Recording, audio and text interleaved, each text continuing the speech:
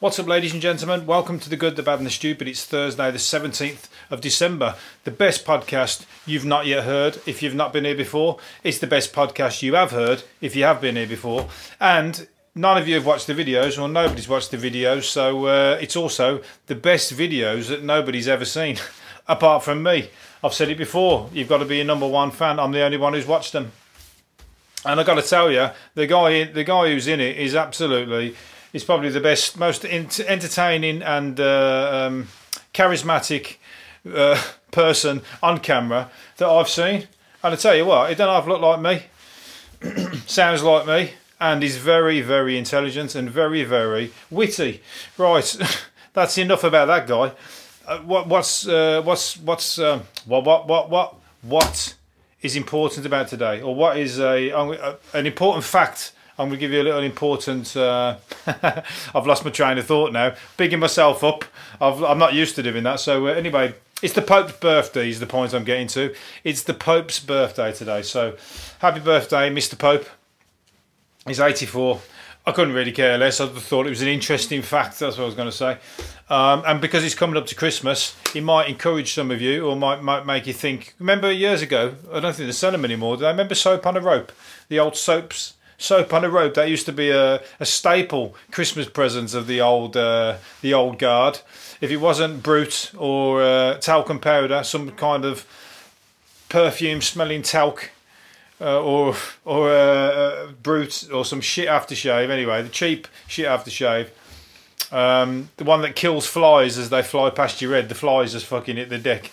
Yeah, that kind. But they used to sell soap on a rope, and you wear it around your neck. And use or I will hang it off the shower head, and you get the soap, and then lather yourself with that. And then they brought out the Pope on a rope, didn't they? The Pope on a rope. It was a joke version of the soap on a rope, and it was the Pope, a Pope-shaped soap, Pope-shaped soap. So anyway, maybe that'll encourage you. Now I've just mentioned the Pope. Subliminally going to make you think, oh, why did they end up buying that Pope on the rope? So it's because of that fucking idiot on the podcast. That's what it was. He put the idea in my head. Anyway, and if you're that easily led, then anybody wants to send me some Christmas money and a Christmas card, make sure it's... don't worry about... I was going to say, make sure it's got no COVID-19 on the Christmas card, please. But don't worry, because I'll disinfect it. I'll take all comers... I'll just disinfect them before I open them. Don't worry about me. I've got it covered this end. But thinking about it, as it happens, why have they not banned that? Why has nobody said that? Or have I spoke about this before? I can't remember. But surely that makes sense to say to people, ban Christmas card sending. Do not send any Christmas cards. Clearly, that is an easy way for fucking COVID to spread all over the country. And letters. Why have they not stopped sending letters to anybody? And bills, stop sending bills. Stop sending the fucking bills. I'm 100% behind. Don't send me any bills. But they've not stopped it, have they? And Christmas cards, 100%. Everybody crisscrossing all over the country. Christmas card, Christmas card. We can't come and see you.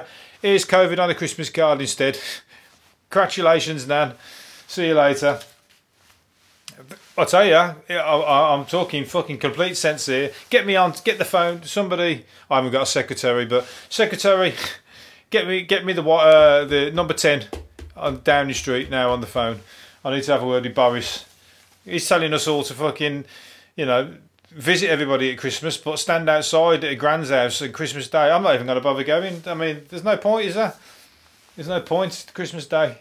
It's all right if you live in the same town. I don't, but I'd have to travel hours to stand outside fucking people's houses. No, I don't think so. I'd rather fucking... It ain't that much fun as it is for me, so I'm going to give it a miss. I'll wait till I'm going to have Christmas in fucking March. How about that? I know nurses that have to have Christmas in March. They have to fucking work all over Christmas and have pretend Christmas dinner, work Christmas party in the middle of March. What the fucking hell's the point of that? Well, I do know the point now because I'm going to do it. Anyway, there's a snake at the service station. A snake coming out of a bin. Someone's took a photo of a snake crawling out of a bin. It's in Gold Coast, Australia. And it's, what snake is it? A python, I think. Is it python? Yeah, python's coming out of the bin at the service station. Oh shit! Right next to where the pumps are. You know, but you take the pumps to pour your petrol in. the fucking snake's coming out. Imagine if you was to go to grab the petrol pump, all of a sudden you grab a snake around the head and you just shove the snake's head into your petrol cap, and you go, hang on a minute, why ain't the money going up? Why ain't the filler thing changing over? And then you open your hand, and all of a sudden you see you got a snake and he's looking back at you. Next thing you know, he bites your bollocks because that's where, or bites you your lady parts because that's about the level of where the petrol cap is. You're on the same level. Anyway, he looks dangerous. I don't know if he is or not, but that's give somebody a fright. Clearly they live to tell the tale because they took a photo and sold it to the newspaper. Tom Cruise has been ranting. He's been ranting mad. If he's mad, isn't he, Tom Cruise? I kind of like him. And then I think he's weird. I think he's weird because of his Scientology business. He's got to be weird to not realise that it's fucking weird. He's got to be weird not to know that everybody else thinks it's weird. I know he thinks he knows something better than everybody else, but unfortunately on this one, I'm all for people fucking, getting to the truth before anybody else. But on this one, I'm sorry to say, he's more than wrong. And I'm fucking put my fucking house on it. But anyway, he likes. He's been with it for years. He's totally fucking sucked into that world. But he's been ranting and raving on the set, telling people that they're not applying with, going along with the COVID rules properly. So he's blasting them, telling them they better fucking sort their act out, otherwise he's fucking them all off. So, they all thought he was all right. Even they was thinking, yeah, he's all right, isn't he, that Tom? All of a sudden, he's like, he's fucking nuts, that guy. He's fucking nuts. All of a sudden, it's got to be that Scientology. That's what's sending him nuts. But he's entitled to his, to his own little Tom Cruise rant. But I also thought he was quite down to earth, even though he's a nutcase. But he's obviously showing a bit of a divide there between him and the crew members. But I guess everyone's panicking about the COVID thing, aren't they? He's not even talking about catching the virus. He's talking about everyone losing their jobs because if the film gets shut down because of COVID. So I get that. So I'm on a par with it. But I'm not on a par with the Scientology stuff. Sorry, don't ever come at me with that. Don't ever knock on my door, Scientologists, because I'm just going to be curtain twitching. As far as I'm concerned, you are COVID. You are a disease. You're definitely brainwashers. Don't come knocking at my door. I told you, I'm scared of you. I don't want you around here. Anyway, Only Fools and Horses are doing tributes. There's a company doing Only Fools and Horses tributes. And the estate of the late actor John Sullivan, who wrote Only Fools and Horses, are complaining about it and they want him shut down. Come on, you need to get a middle ground here because they're saying everybody will think that you're part of the estate and it's not true. But you've got to say fucking... The more Only Fools and Horses do, the better, as far as I'm concerned. I'd like to go to one. So unless you're doing them, putting them on, then you've got to you've got to give them a pass. There can't be anything funny than going to a do about Only Fools and Horses. I'm sure it's a right laugh. Everybody dresses up like them. They eat and chat as if they're in the Nag's Head. I tell you what, that's right up my street. That was literally, I watched that all day long when I was a kid. I'm almost a part of the fucking... I could reel it off. I don't need to watch him now. I can literally just reel him off through my brain. I just watch him in my head like the Matrix. So I'd love to go to one of them. So you got to think you would have a little bit of,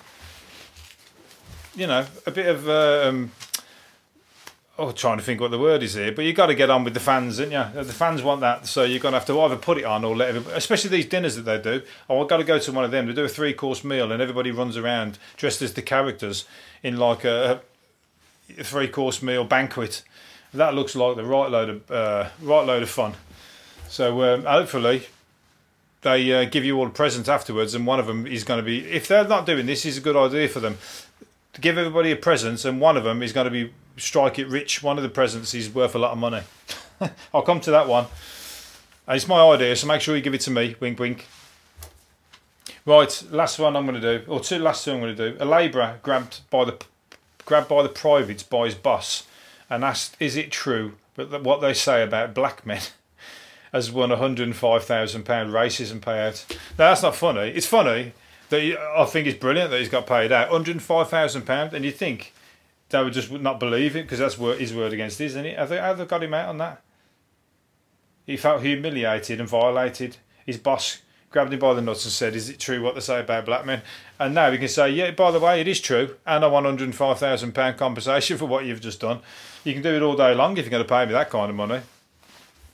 Although I'm not black, I'm talking about me here.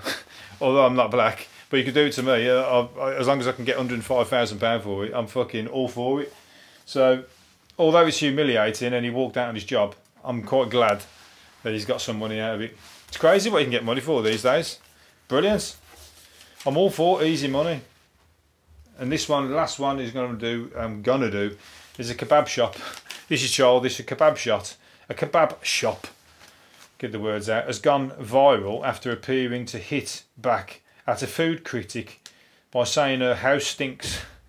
She basically said that their food was freezing and horrible, and they've came back telling her that her house stinks. That's just kids, isn't it? That's like fucking childish as anything, because how do they know the house stinks? They've just sent the food, and the food got there cold, and that's... Oh, she complained, and she could have just said, I won't leave a nasty comment if you give me my money back. That's a good idea. If they didn't, then you leave the nasty comment, but they just come back and say, well, we just like to tell you that your house stinks, so there. That's just childish, but I kind of like it, because they obviously weren't intelligent enough to come out with anything that really did retort properly, and they just said that. That was the first thing that come to their head. They've never grown up, and, you know, we need people like that in the world, otherwise how am I going to have a laugh on this podcast? Right, I'll leave you there. If you're going to come back, make sure you do, because it's tomorrow, and it's the last one of the week. See you later for now. Bye.